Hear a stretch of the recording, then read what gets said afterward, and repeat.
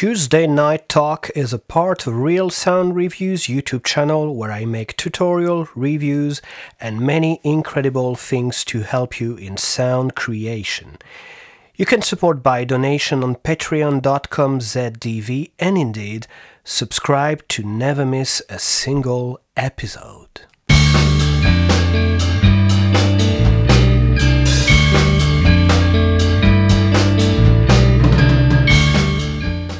So today, for Tuesday Night Talk, I am lucky to receive Laetitia Fournier, which sounds very sexy in French, indeed. Best known as Raymonde Award. Hi, Laetitia. Hello, nice to see you again. So there are a lot of stuff coming for you in the musical field for 1 year and a half now, but we are going to talk about. So for the people who don't know you, how would you define the style? This is one of the most difficult questions that an artist can be asked, in my opinion. How would you define the style of music you are playing? In indie rock, but more precisely. Well, it's indeed a difficult question to answer. I would say it's a mixture between lo-fi music, because I'm not a technical person. Also, of course, indie pop, indie rock music, and probably a bit of electro too, because I use patterns and a beatbox, which are very simple. So I would say it's a mixture of those three things. And maybe to enable people to have a clue, what are the artists that influenced your music more, maybe explicitly, or something that could have be likely, or some influences on your music? Well, when I was a teenager, of course, I was into Nirvana and those stuffs. And very quickly, I went to a female vocalist or female bands such as Hole or Babes in Toyland and the Riot Girl movement. But as I grew older, I think I was able to have a look at, blues, at pop, punk, of course. And yeah, it's a mixture of all these things, I think. Yeah, I remember an interview where you said that, in fact, most of Raymonde Award music is based on some small blues gimmick that you use inside loops. Would you agree with that? And where? Yeah, sure. Yeah, and where there is also a combination with some punk rock or influence. Yeah. I think when I'm composing musical things, I'm not thinking about the style of music I'm going to play. It just comes like this. But yeah, I would say a mixture between blues and punk is a good definition then. What I try to do in this channel is to make a relationship between the music artists are playing and the technique that is involved in the process of creation. So in your case, there is something that is a key factor, which is the loop station. You even made a song about it. And can you explain to us how you came to use this specific kind of gear? Yes, sure. I was, at the time, probably 15 years ago, I was involved in many bands. I mean, punk bands. I was, playing the guitar and singing at the same time. And I felt like some riffs, some melody that I had on the guitar could not fit in those bands. So I decided to keep the melodies for myself. And at some point I had enough material to compose a real album. So that's how I decided to use the loop pedal in order to be able to do my stuffs on my own and not,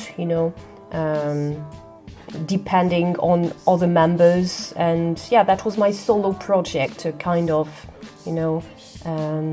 personal space. And the loop pedal is like a partner, a musician, I would say. Yeah, so that's interesting.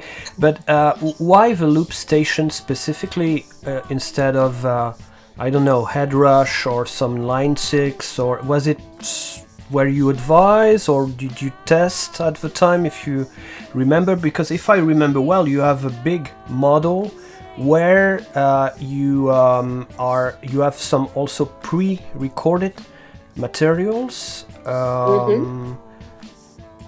Yeah, well, at the time, a friend of mine advised me to use the loop pedal, the smaller one, in order to try. And I thought it was a good idea because it's quite simple to use. You just have to record a pattern, and then on the first layer you add another layer, and it's quite easy to use.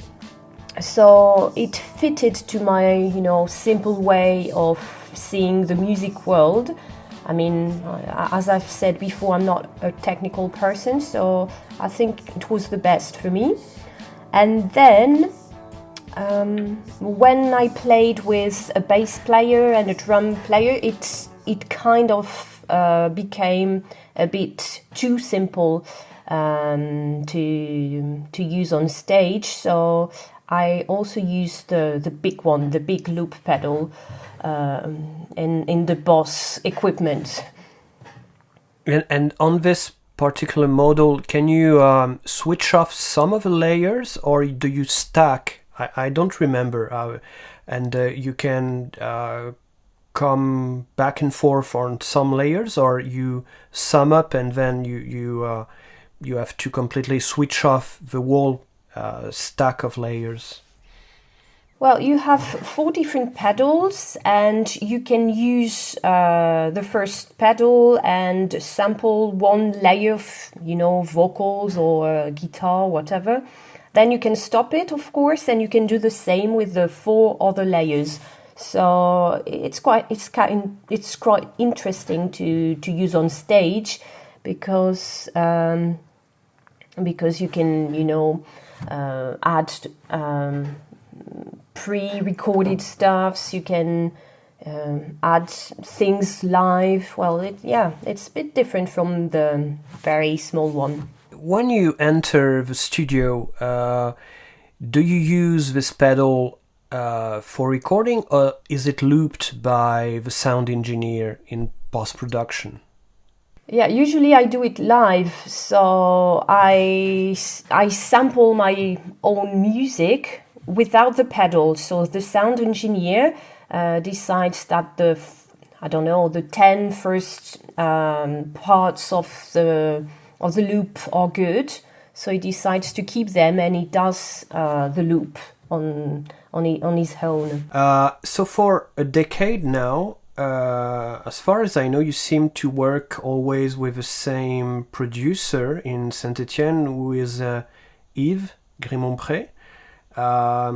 Can you talk to us about why you stayed with the same person, or for your music, and what kind of a relationship you have? Or I think it's important to have a relationship where there is a lot of trust and mutual understanding.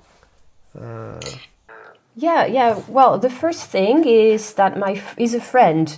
He's a friend, and he does live in Saint-Étienne, which makes things easier for me. If I don't want to stay out for the night at the studio, I can come back home. So Saint-Étienne is the place where I live in France. And also he's, I think he's got a sense of musical psychology, so he knows what you don't want on your music, and it's been a pleasure to work with him for more than 10 years now, because he always has a good idea on, making my music sound more intelligent or whatever. So yeah, I think it's a question of trust, of friendship, and also a geographical distance. So you also, for your last project in a band, which is called Saffron, you also worked with him, if I'm correct. Yes. So why did you get back in a band, and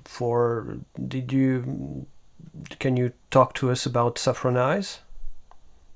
So my friend Cyril, who is the guitar player in Saffron, he's an old friend of mine. We've been in the same university, and that's where we met. And when I played with a band in Raymonde, he did the bass. So, well, we kind of, follow each other in music. So when he started Saffron, he was looking for a singer. He had just a drummer and himself on the guitar. So he asked me if I wanted to play with him. To be honest, I was not really enthusiastic first, because I didn't want to do just the vocals. I mean, being the female member doing the vocals, but at the same time I really like singing, and it was an opportunity for me to concentrate on just the vocals. And after that, Thomas W came with us, Thomas W, on the bass, and is also a good friend of ours. So now I'm really enjoying this new project in a band. We have fun, we get on well, and the music is of course different from Raymonde, but I quite like it. But how would you say it is different in the way you who is composing or starting some of the tracks? Is it you with vocals, or is it the band who comes with something that is written before? Well, Cyril always has the guitar melodies, the guitar parts. Sometimes he also has the bass parts and the drum parts. And as for the vocals, I usually create the melodies and the lyrics. Sometimes Thomas and Cyril add lyrics, have writings too, but it's usually I am usually the person who writes the lyrics. And did you try to turn these four guys in some kind of human loop station or not? Not yet. In the future. You are working, I think, right now on a project that involves some sort of comic book related to your last album compilation, which is The Year Loop Broke. That's if I'm correct. Yeah. So in 2015, I went on tour in the UK with my friend Thomas W and his partner Anto. So the three of us had 3 gigs scheduled in Northampton, Lincoln, and Oxford. And at the very beginning of the tour, I didn't feel well. I was, I had stomach aches, cramps in the back, and until the point I couldn't walk anymore. So we decided to call the emergencies. Then I went to see a doctor, and then I ended up at the Bournemouth hospital. And there I was diagnosed with a lifelong problem because I have a pathology on the kidney inherited from my father, but at the time I didn't know it. So it came as a shock. And after that, I wanted to write about this traumatic event. And I'm a teacher, that's my job. So I'm good at making slideshows as a teacher. So I did a slideshow about what happened during this English tour. And I'm really into comic books. I really like reading comic books. So I decided to send it to a friend. Well, at the time it was not a friend, it was just a person I knew from Saint-Étienne, Half Bob. He made drawings and comic books about music, the indie world. So I got in touch with him. I sent him the slideshow about the tour, and he was interested in making something about it. So that's how we decided to work on it. So after that, we worked on the project for 4 years, and the year loop broke was born. The comic book. So we have 2 different versions of the comic book. One is just the comic book out on Jargille, the publisher, and the second one is also on We Are Unique Records, the record label, because they decided to join the project and to have a compilation of my hits of my tracks, as we could say, and that's it. The 2 different versions. So the comic is about you would say your life, the artistic process, without making a spoiler, but more or less it's about this story that happened in the UK. Can you? Yeah, I can be more specific about the topic of the year loop broke. We could say there are 2 different parts in the comic book. The first part is about how to organize a tour, what's happening during a tour, when you meet people, where you sleep, what you do during the day. I mean, a specific tour. And then the second part is more about the public hospital in the UK and how the second part influenced my life, had an impact on my life. Okay. So it's autobiographic, we could say. Sure. So it's sometimes Half Bob changes the autobiography and making it an autofiction, as we could say, because his drawings do not really correspond to the autobiography. But it's a mixture between the 2. My next question will have this biographic meaning. Could you tell us, in your recollection and memories, as far as you can tell, what is your first memory linked to music?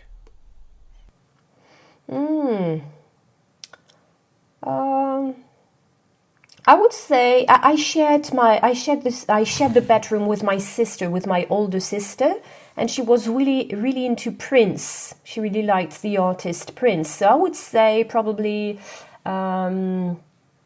something related to Prince when my sister danced in front of the mirror in the bedroom. That's probably the first memory I have. Okay. Very nice. And also because I really like Prince now. So,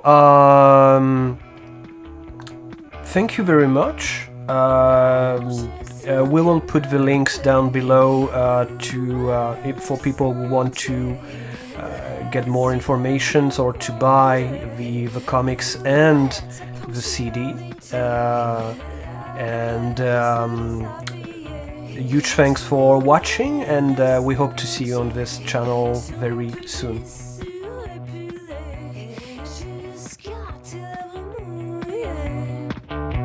En fait, on va s'arrêter.